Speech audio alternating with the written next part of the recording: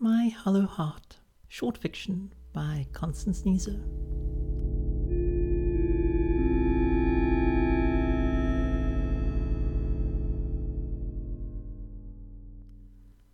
The flyer he found in his letterbox read, "Feed yourself and your family, grow your own food." So he tried. It was early spring, and the flyer recommended starting with potatoes. They were easy to care for and difficult to hurt. Some of the old potatoes in the kitchen were sprouting.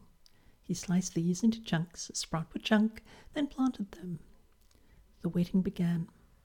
It wasn't just waiting. At first there was watering. Much later, when little leaves broke through the surface, he would examine the seedlings daily for pests. He felt glad. They were little growing things, and he was caring for them. The pests came.